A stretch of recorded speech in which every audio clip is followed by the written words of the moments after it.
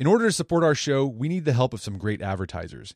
And we want to make sure those advertisers are ones you'll actually want to hear about. But we need to learn a little more about you to make that possible. So go to podsurvey.com/artofman and take a quick anonymous survey that will help us get to know you better. That way, we can bring on advertisers you won't want to skip. Once you've completed the quick survey, you can enter for a chance to win a $100 Amazon gift card. Terms and conditions apply. Again, that's podsurvey.com/artofman, ARTOFMAN, podsurvey.com/artofman. Thanks for your help. This episode of the Art of Manliness podcast is brought to you by The Strenuous Life. The Strenuous Life is an online platform that we created to help you put into action all the things we've been writing about and talking about on the Art of Manliness for the past decade. Head over to strenuouslife.co to learn more information about the program. We flesh it completely out there. While you're there, put your name on our email waiting list. We got our last enrollment for 2019 coming up here the first week of September. We'll send you an email when enrollment opens up. strenuouslife.co. Hope to see you there.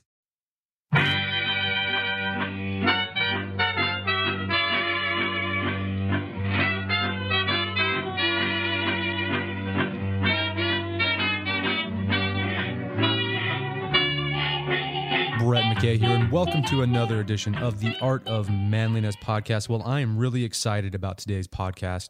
On the show today, we have Robert Greene, the New York Times bestselling author of several books. You've probably heard of some of them: The 48 Laws of Power, The Art of Seduction, The 33 Strategies of War, and The 50th Law.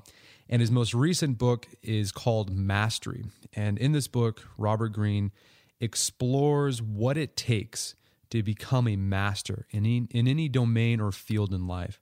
And he does this by exploring the lives of great men from history, men who achieved mastery in their lifetime, men like Da Vinci and Darwin and Henry Ford, and more recent one, Paul Graham.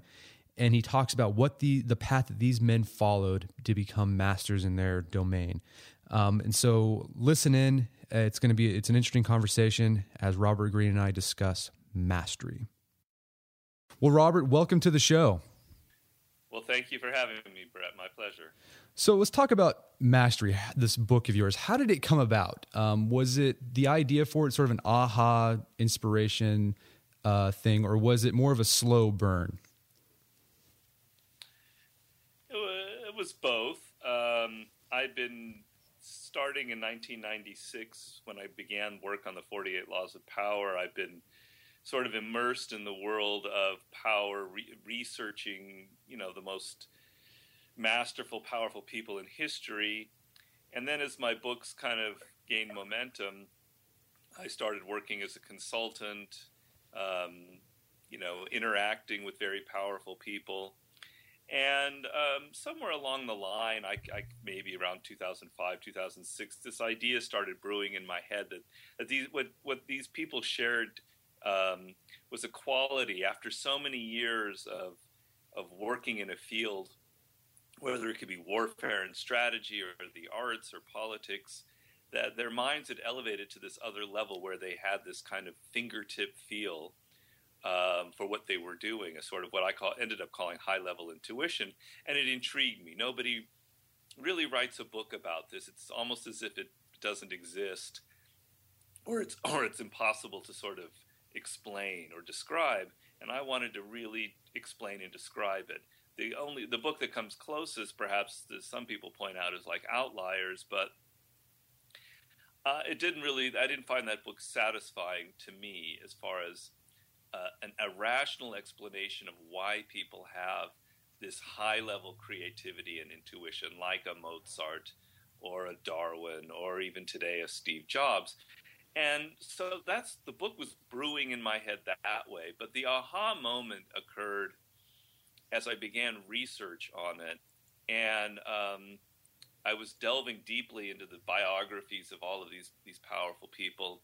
And it became clear to me that what they all shared, what was sort of the seed from which all of this grew, was the fact that they pursued what I end up calling the life's task. That you could take every single one of these masters, past or contemporary, and you could find almost the same narrative, that they were deeply in touch with something about themselves, something that makes them unique, some idea or activity or problem they wanted to solve that could be traced back to their earliest years. And because they were so clear about what they wanted to accomplish, they were able to go through a process. They were able to be patient, to have so much energy and passion for what they were doing that they would spend the 10 or 20 years necessary to reach mastery. And discovering that was sort of my aha. Yeah, well, let's talk. Well, we're going to talk more about that process in a bit. And the thing that struck me about your books, you highlight and go into biographical sketches of some great individuals from history. You mentioned Steve Jobs, Benjamin Franklin, and I think most people, when they look at those types of individuals, they think, well, they were just born or destined for that. They're naturally inclined to gain mastery. I mean, is there something to that? Is mastery something genetic, or is it accessible to anybody who wants to take on the task? Well, it's such an irritating concept to me, this idea that people are born that way. We live in a very scientific world, a very rational world in which we try to explain things, we try to quantify them. And when you reduce it to an argument like people are born that way, it just becomes something purely mystical. How can anybody argue that way? There's nothing you can verify. But in fact, when you look at the stories of these people, as I did deeply, and other people have, it's not just my research alone, you can trace a very, very definite process that leads to the 10,000 hours, the 20,000 hours, and a genuine change in level of thinking and consciousness, which I would call mastery. So there's nothing. It's not a fact that a Mozart is born that way. I worked very hard in the book to completely debunk that. If you come away from my book still believing in that, then you haven't read it. I show you very clearly how a genius like Mozart went through a process, and how intensely he studied, and how his incredible work at an early age came through years of practice. The genetic component, and there is a genetic component, it's an extremely important genetic component, is that every one of us is physiologically, biologically, neurologically born unique. Our DNA is unique. The way our brains are configured is completely unique. And this shows itself at a very early age, and I believe in everyone, by the fact that we're drawn to particular activities in a way that is completely ourselves, completely individual. And that could be sports, math, science, whatever it is. It's not something obvious when you're 4 or 5 years old, and I make it very clear in the book that it's not like you have an epiphany and when you're 5 that you're going to be a fireman or a writer or whatever. It's a lot vaguer than that. It's pre-verbal. But these, what I call primal inclinations, exist in every single individual. They're like a genetic marker that this is what makes you unique. Our culture thrives on people who sort of mine this uniqueness and become highly creative. I believe there's actually a purpose for this uniqueness. And so that's the genetic component. And masters, geniuses, highly creative people are just simply more in touch with that genetic component, with that uniqueness. They're aware early on that they have this incredible love for music. Or I like recently the example of Tiger Woods. He's 11 months or 14 months old, and he's in the garage of his father who's hitting golf balls. Plastic golf balls in the garage, and the baby's eyes are lighting up like, I've got to do this. This is so exciting to me. I believe everybody has those moments, but what separates a genius and a master from others is we lose touch with it. We start hearing what our parents say, what other people say. We lose touch with what makes us different or an individual, and that's the dividing line between genius and not genius. So mastery, it's accessible to everybody. It's democratic. It's accessible to all. Not everyone's going to reach it because not everyone's going to take the steps. But let's talk about kind of the overarching steps. What's the big picture of gaining mastery? What's this process that you discovered with all these individuals? Well, the process is actually relatively simple. but it's not. It's going to take years to get there, and it starts with what I already laid out, and it's the most important step. If you don't take this first step, there's no mastery that will come, and it is being very clear about what makes you different, what excites you in the world, and creating a career path at an early age, or even later. It happens to people later in life. It even happened to me later in life. Carving a career path that meshes with something deeply personal, something you want to do, something you want to accomplish.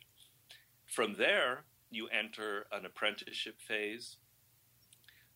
Generally, it's equivalent to your 20s, but it can, blend into later ages. Depends, or it can start earlier. And it's a 5 to 10 year process. It's been demonstrated in all kinds of interesting studies. It was sort of encapsulated in the Middle Ages in an actual apprenticeship phase that young men usually would go through, generally around 7 years. And it basically means the period in which you learn the skills, the rules of the game, and everything else that it's involved in excelling in a particular craft or profession. And I explain in great depth the kind of attitude and mindset that a real master has in this apprenticeship phase. We all go through apprenticeship phase, but some people maximize it. They really exploit it. They learn more deeply. They accumulate a high number of skills. They learn how to fit in and work in a group environment, et cetera, et cetera. So there's a good apprenticeship and there's a bad apprenticeship, and I want to show you how to go through the right one. As part of that apprenticeship, you want to attach yourself to a mentor, if possible. And I have a chapter on that subject. The reason I go into that is it's the one thing that will help you shorten the process. If we're talking about 10 to 20,000 hours, 10 to 20 years of working at something, having a person there who can watch you in real time and say, this is what you're good at, this is what you're bad at, these are the mistakes I made, here's how to avoid them. It's just absolutely invaluable. And I demonstrate in the book how the human brain is designed from learning in that kind of particular relationship. As part of the apprenticeship, I also talk about social intelligence, learning how to work with other people. It's not just being technically proficient at your field and having a lot of knowledge. We are social animals, and have to learn how to work with people. Those are the three components of that apprenticeship phase. I go into very great detail in that.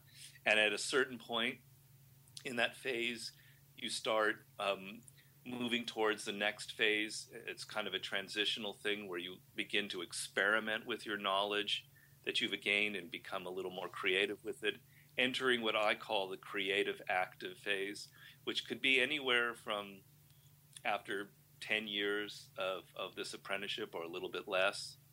And in that phase, you start taking the knowledge you've accumulated and experimenting with it, trying things out, starting your own project, and bringing that individual, that unique quality that you have into play, which was sort of lying dormant during the apprenticeship phase. And I give many examples and stories of how people have maximized this phase, because there's a lot of dangers. A lot of people never become creative or experimental with what they've learned. They just become conservative with it.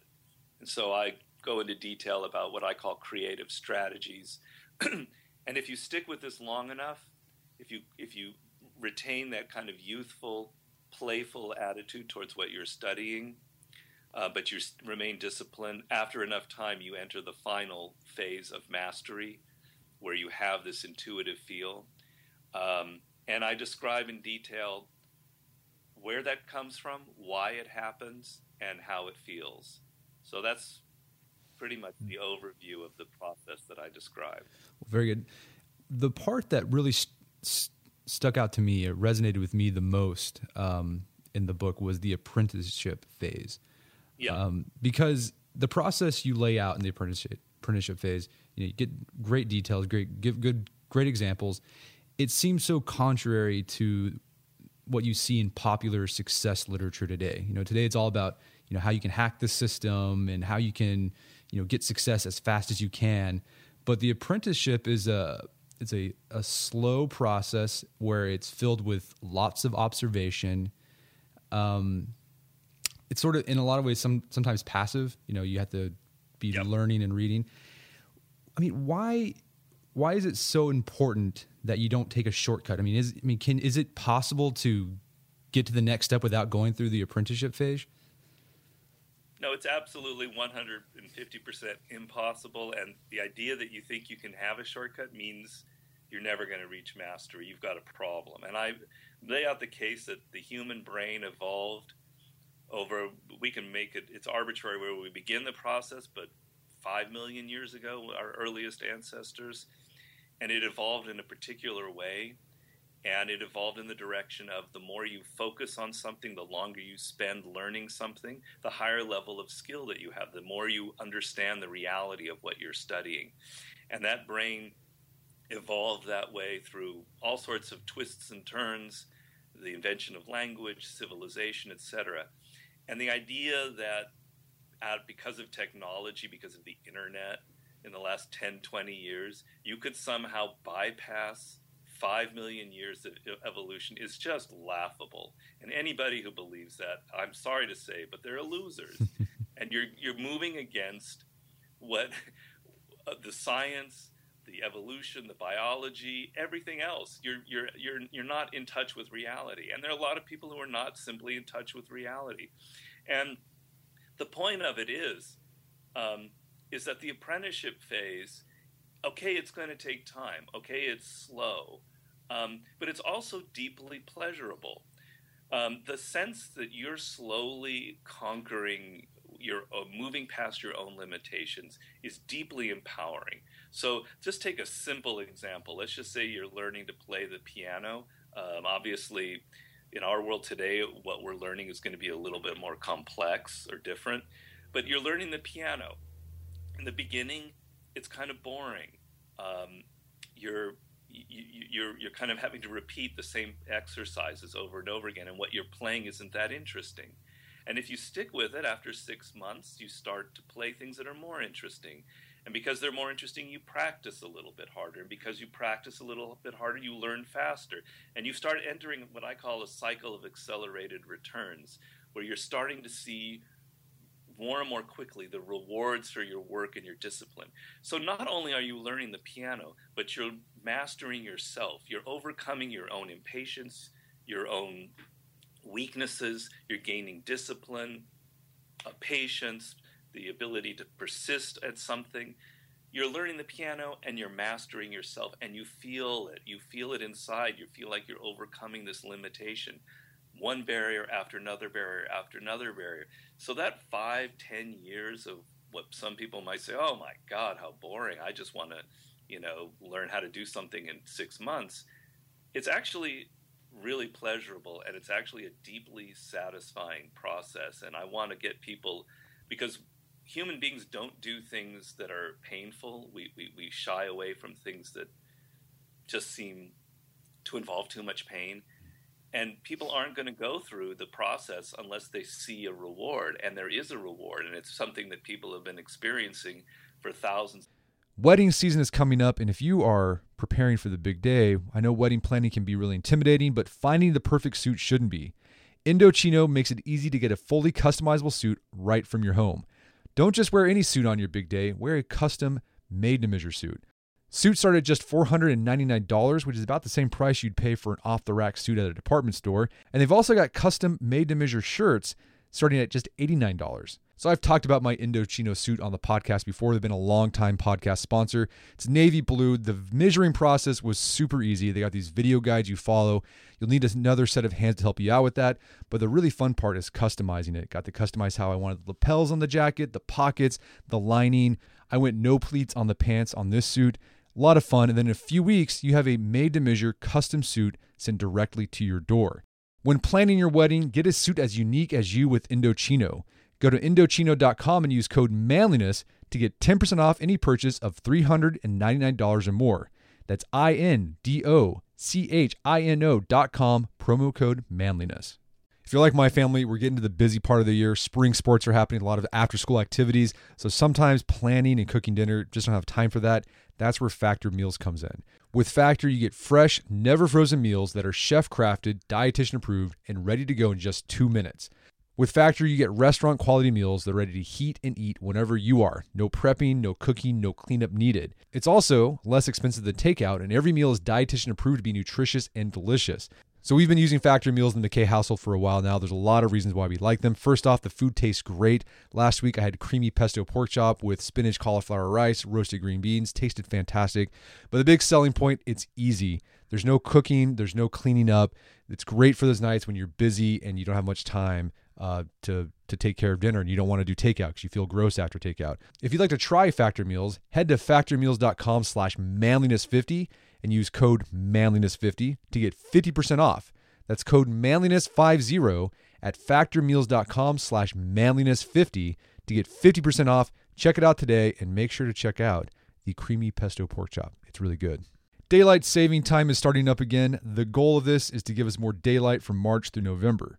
By setting our clocks forward, it may feel like there are more hours in the day, but if you're hiring, it doesn't necessarily help you find qualified candidates for your roles any sooner. There is only one way to do that: ZipRecruiter. And right now you can try it for free at ZipRecruiter.com/manliness. ZipRecruiter works around the clock to help you find qualified candidates. Once you post your job on ZipRecruiter, they send it to 100 plus job sites so you can reach more of the right people. ZipRecruiter's smart technology also quickly scans thousands of resumes to identify people whose skills and experience match your job. Spring forward with a new hiring partner, ZipRecruiter, and find top talent sooner. See why 4 out of 5 employers who post a job on ZipRecruiter get a quality candidate within the first day. Just go to this exclusive web address to try ZipRecruiter for free. ZipRecruiter.com/manliness. Once again, that's ZipRecruiter.com/manliness. ZipRecruiter, the smartest way to hire. Picture that thing you've always wanted to learn. All right, you got that in your head? Now picture learning it from the person who's literally the best at it in the world. That's what you get with Masterclass. This year, learn from the best to become your best with Masterclass. Masterclass offers over 180 world-class instructors, and many of these instructors are former AOM podcast guests. You can learn negotiation from Chris Voss, leadership skills from Jocko Willink, how to master your habits with James Clear. Plus, every new membership comes with a 30-day money-back guarantee, so there's no risk. So recently I went through the masterclass on negotiation with Chris Voss. A lot of useful information in there. Talked about the value of no in negotiation, how to use your body language and speech patterns to get your best out of a negotiation. Very well done. I really enjoyed it and got a lot out of it. Right now, listeners of our podcast can get an additional 15% off an annual membership at masterclass.com/AOM. Get 15% off right now at masterclass.com/AOM. Masterclass.com/AOM. Check out the masterclass on negotiation with Chris Voss. For years, there are incredible rewards to this, but there's also a lot of drudgery involved as well. So I want to get people past the idea that everything has to be immediately pleasurable. The fulfillment that you have takes time, but the rewards are much deeper than the reward that you would get from taking a drug or playing a video game. We're going to take a quick break for a word from our sponsors. If you've made a goal for yourself to read the great books of the Western world, but have had trouble following through with it, check out Online Great Books. It's an online platform. You sign up. They're going to mail you a physical copy of the book you're going to read. So if you're reading Republic that month, they're going to send you a physical copy of Plato's Republic. You're going to read it. They're going to give you a reading schedule, send you reminders so you keep pace with your reading. You'll be assigned to a class where you can discuss the book in the form. And at the end of the month, you'll have a video seminar where you can talk about this in real time. It's a great way. You have accountability. Plus, you have someone to talk to about this stuff and sort through this and think through it. So if you'd like to check this out, go over to onlinegreatbooks.com. And when you're ready to sign up, use code AOM at checkout to save 25% off your first 3 months. Again, onlinegreatbooks.com, code AOM at checkout to save 25% off your first 3 months. And now back to the show. It seems like many of the people that you highlighted in the book, we mentioned a few, Mozart or Tiger Woods, they got their start on the path towards mastery at a very young age. Tiger Woods as young as 14 months. Mozart was, 2 or 3 years old when he began composing music. What about people who don't begin their path towards mastery later in life? Because it is a long process. The apprenticeship phase lasts from 5 to 10 years. Then you have that phase when you're kind of being creative with what you've learned. people who get started later in life, you mentioned you got started later in life. How does that process play out? You have such, life is fleeting. How do you take advantage of this process you've laid out when you get started later? Well, what happened with me a little bit is I knew early on in life that I wanted to be a writer. So it's not quite that I was totally at loss, at sea here, but I just didn't know what I wanted to write. So I struggled and had a lot of ups and downs. So I began in journalism. I didn't like it. I went into other things. I tried to write fiction. Then I went into Hollywood. And so it wasn't until I was 35, 36 that I was given an opportunity, and it suddenly became clear to me that what I was meant to do was to write the kind of books that I ended up writing. So, I didn't finish the 48 Laws of Power, my first book, until I was about 38. So that's a pretty much of a later start. Everybody's different. Everybody's unique, and everybody has a different sort of path. So there's at one extreme, there are the Mozarts at 4 years old and Tiger Woods. There are other people who, in their college years, it starts to become clear that this is what they love, and they go into that profession. Other people, and I highlight them in the book, go through their 20s, and they're really not very clear about it at all. And there's different types, and there's different ways to approach that. I highlight a man, one of the masters, Paul Graham, who's the genius behind a company called Y Combinator, which is a apprenticeship system for people who want to do a tech startup. Mm-hmm. Massively successful. And Paul Graham was a total hacker, heavily into computers, and throughout his 20s, he didn't really know what it is he wanted to do. He knew he had a love of computers, but what was he going to do with that?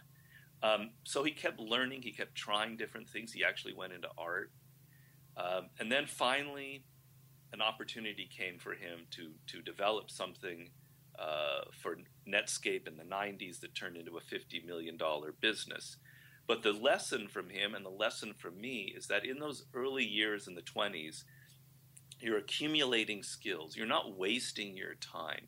You're not playing games or trying all sorts of different things that have no connection to you. You have to be aware to some extent of what it is that you love, but you're not exactly sure how to apply it.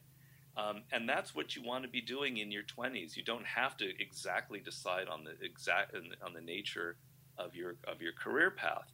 If you're in your 40s or 30s or 40s and you still haven't figured it out, you're in a different position. It's a little trickier. And I talk about it in interviews and in the book about how to get back to what it was you were meant to do. You've lost your way is basically what we have to say here. You ended up in law, for instance, because your parents said that and because it seemed lucrative. You're now 38 and you're burned out. It doesn't connect to you in any personal way, and you're struggling. You've got to find your way back to what it is that you were meant to do. And I tell people, if you're in your late 30s or early 40s, you never want like a 360 or 180 degree change in your career. You don't want to suddenly stop law and pick up the guitar and become a rock star because that's what you're meant to do. That's ridiculous. That's not the real world. You want to take the skills you've accumulated in law or whatever it is, and now begin to apply them in a way that's more suited towards your path. You want to carve a very realistic path that's heading in another direction. And I tell people the story, I've told it several times already, of a woman I met who had that scenario. She went into law. It wasn't right for her. She knew she wanted to be a writer. She realized that in her 30s.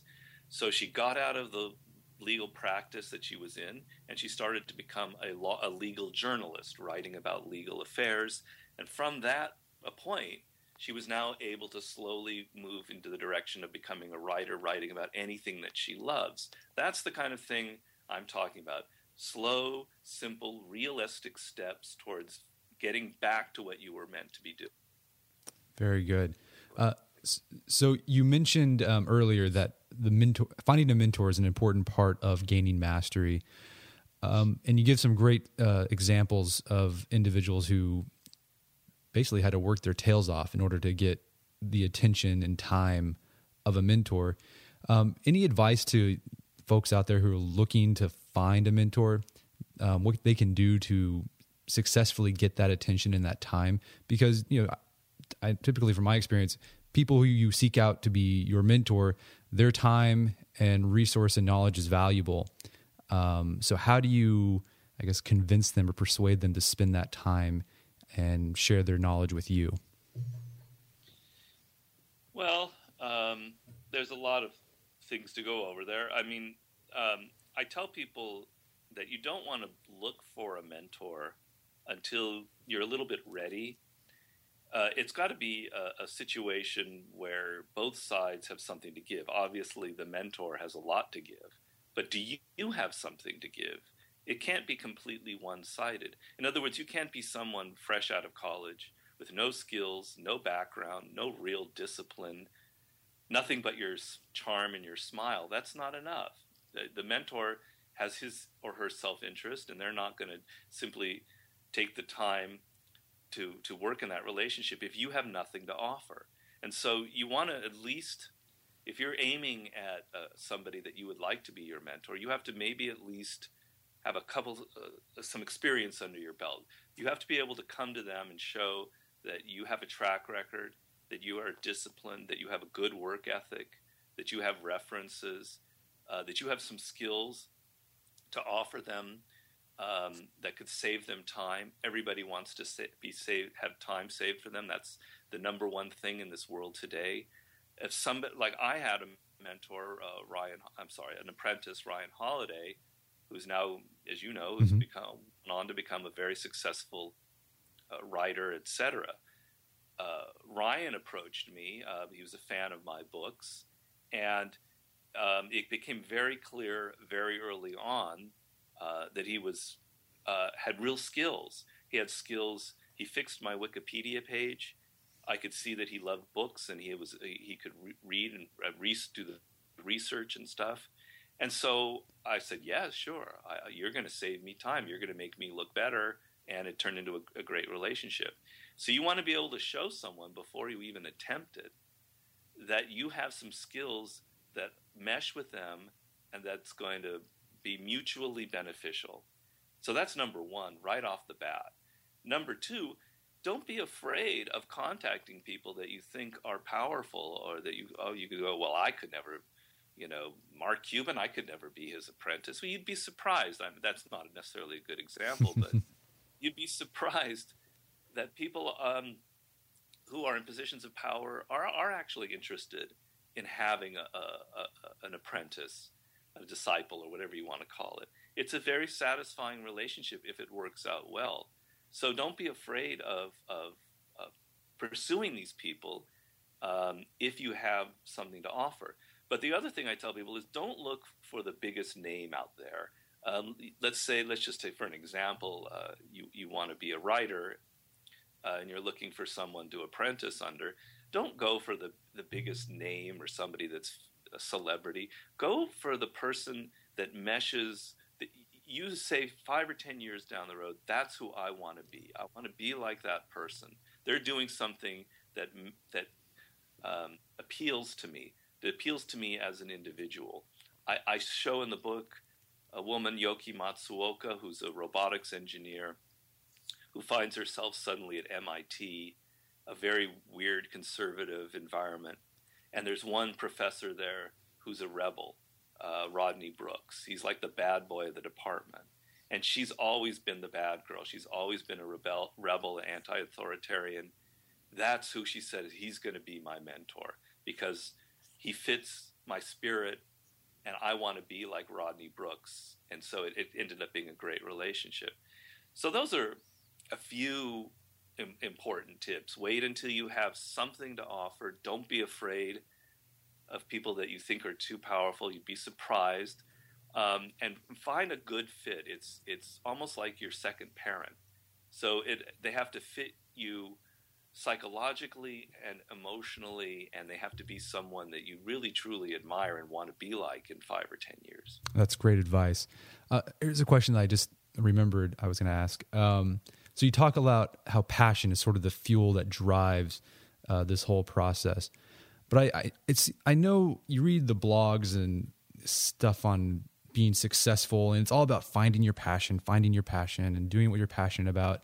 And I know lots of people who are passionate about what they do, but they never seem to take productive action. Like they never seem to get anywhere with that passion. I mean, what are they doing wrong, and how do you harness that passion you have so it's productive?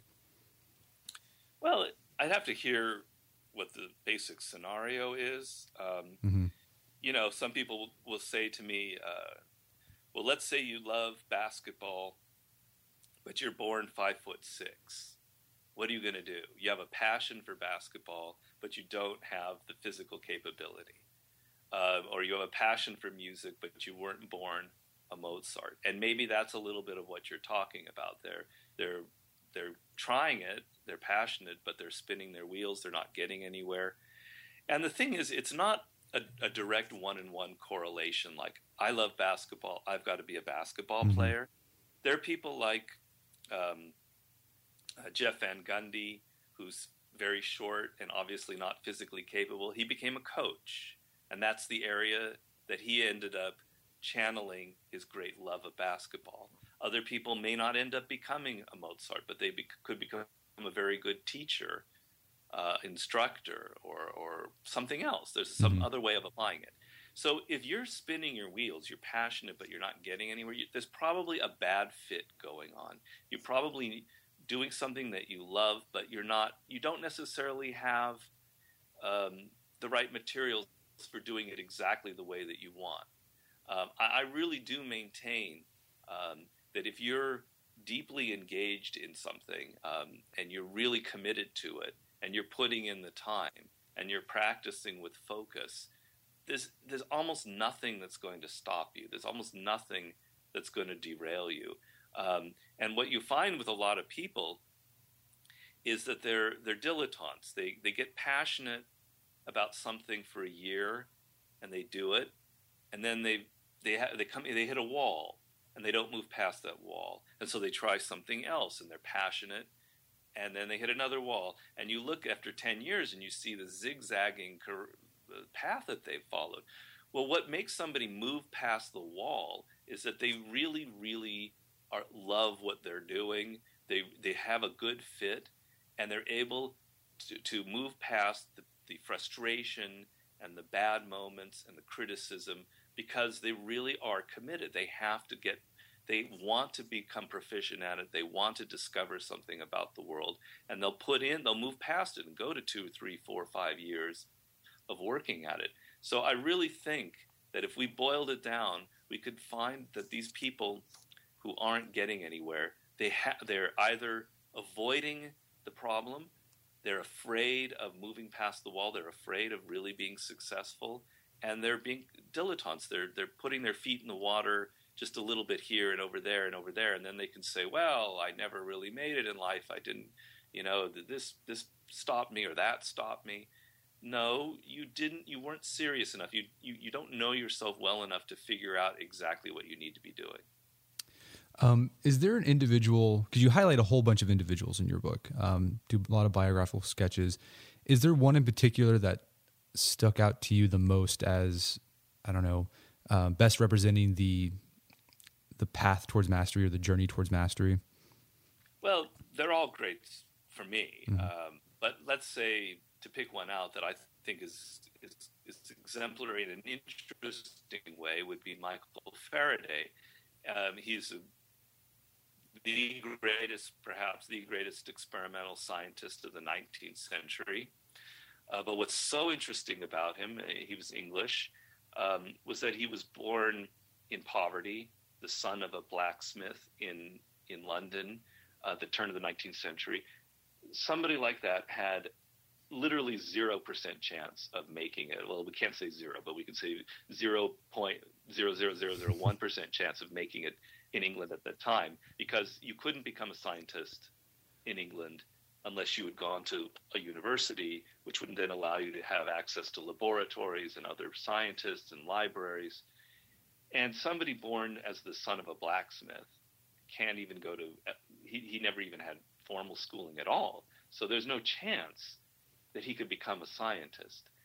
But he felt like he was destined for something great in that field from very early on. And he managed.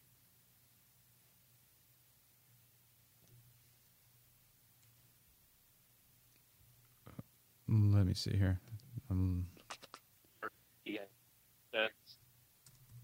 Hello? Hello. Yeah, I saw you broke up Hello, there. you there? Yeah, I'm here now. Can you hear me? Hello? Hello, hello? Yeah, I can hear you. All right, you broke up on that last I can little hear bit. Okay. I can hear you. Okay, let me see. Something's going on here. We're getting Okay. bad Can you hear me connection. now? I can hear you now. Can you hear me? I can hear you fine. Okay. Yeah, go ahead. Yeah, you broke up sorry. that last little Yeah, bit. I can hear you fine. Okay. Well, so what Michael Faraday did was he got an apprenticeship at a bookstore, at a bookbinding store, that allowed him to have access to the kinds of books that nobody else could have access to, and that allowed him to read all about science and develop a real discipline and skill completely on his own, which then led to getting contact people, access to lectures from scientists, on and on and on. I described the chain of events that eventually led him to become apprentice for one of the great scientists in England at the time. But the idea is that there's nothing genetic.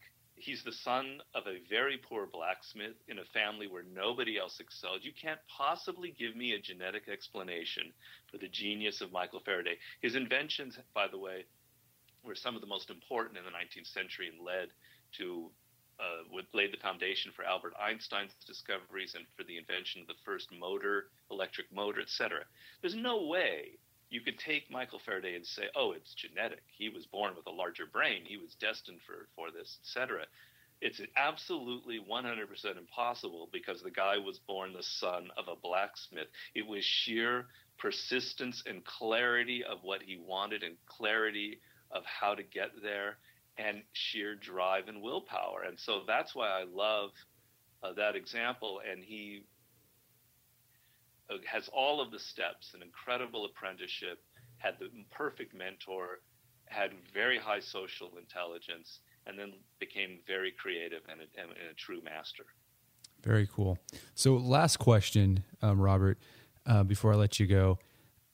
Besides buying your book, what can a man do today to begin his path towards mastery?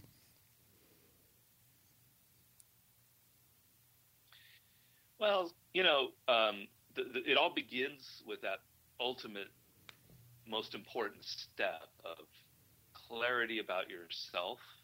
There's a couple of things I would say about that.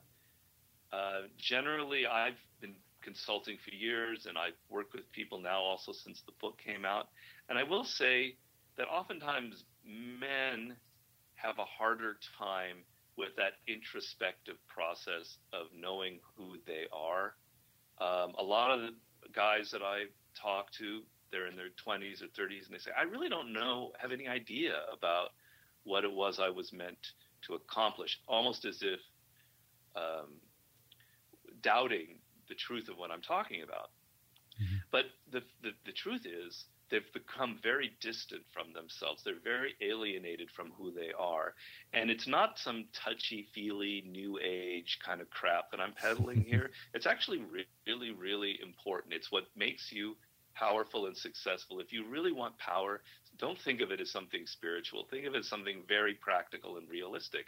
And there's a process you can go through to getting more in touch with yourself. And that means starting a journal and thinking about what it was when you were a child that you were drawn to, thinking about the fields and subjects that excite you when you open a newspaper, thinking about what you hate in life.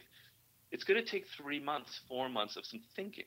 It doesn't come overnight. You don't suddenly wake up and say, God, this is what I was meant to do. You have to go through a process, but the process is very important and very rewarding.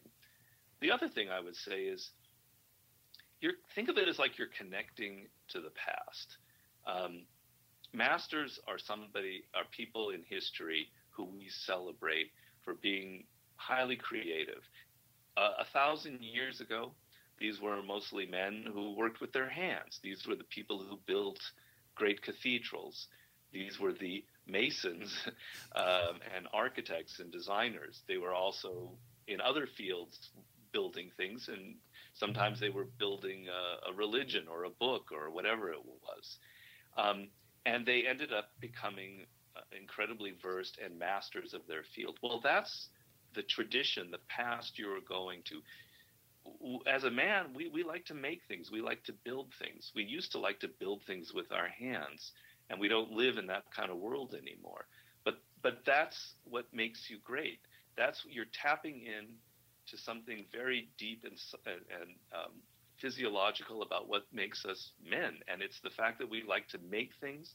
We like to make things well, and that pertains to a business, to a book, to a political party, whatever it is. You're building something.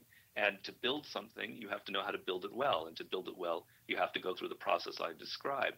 So think of yourself in that way, and think of yourself as connecting to this deep, deep tradition of mastery that I describe in the book.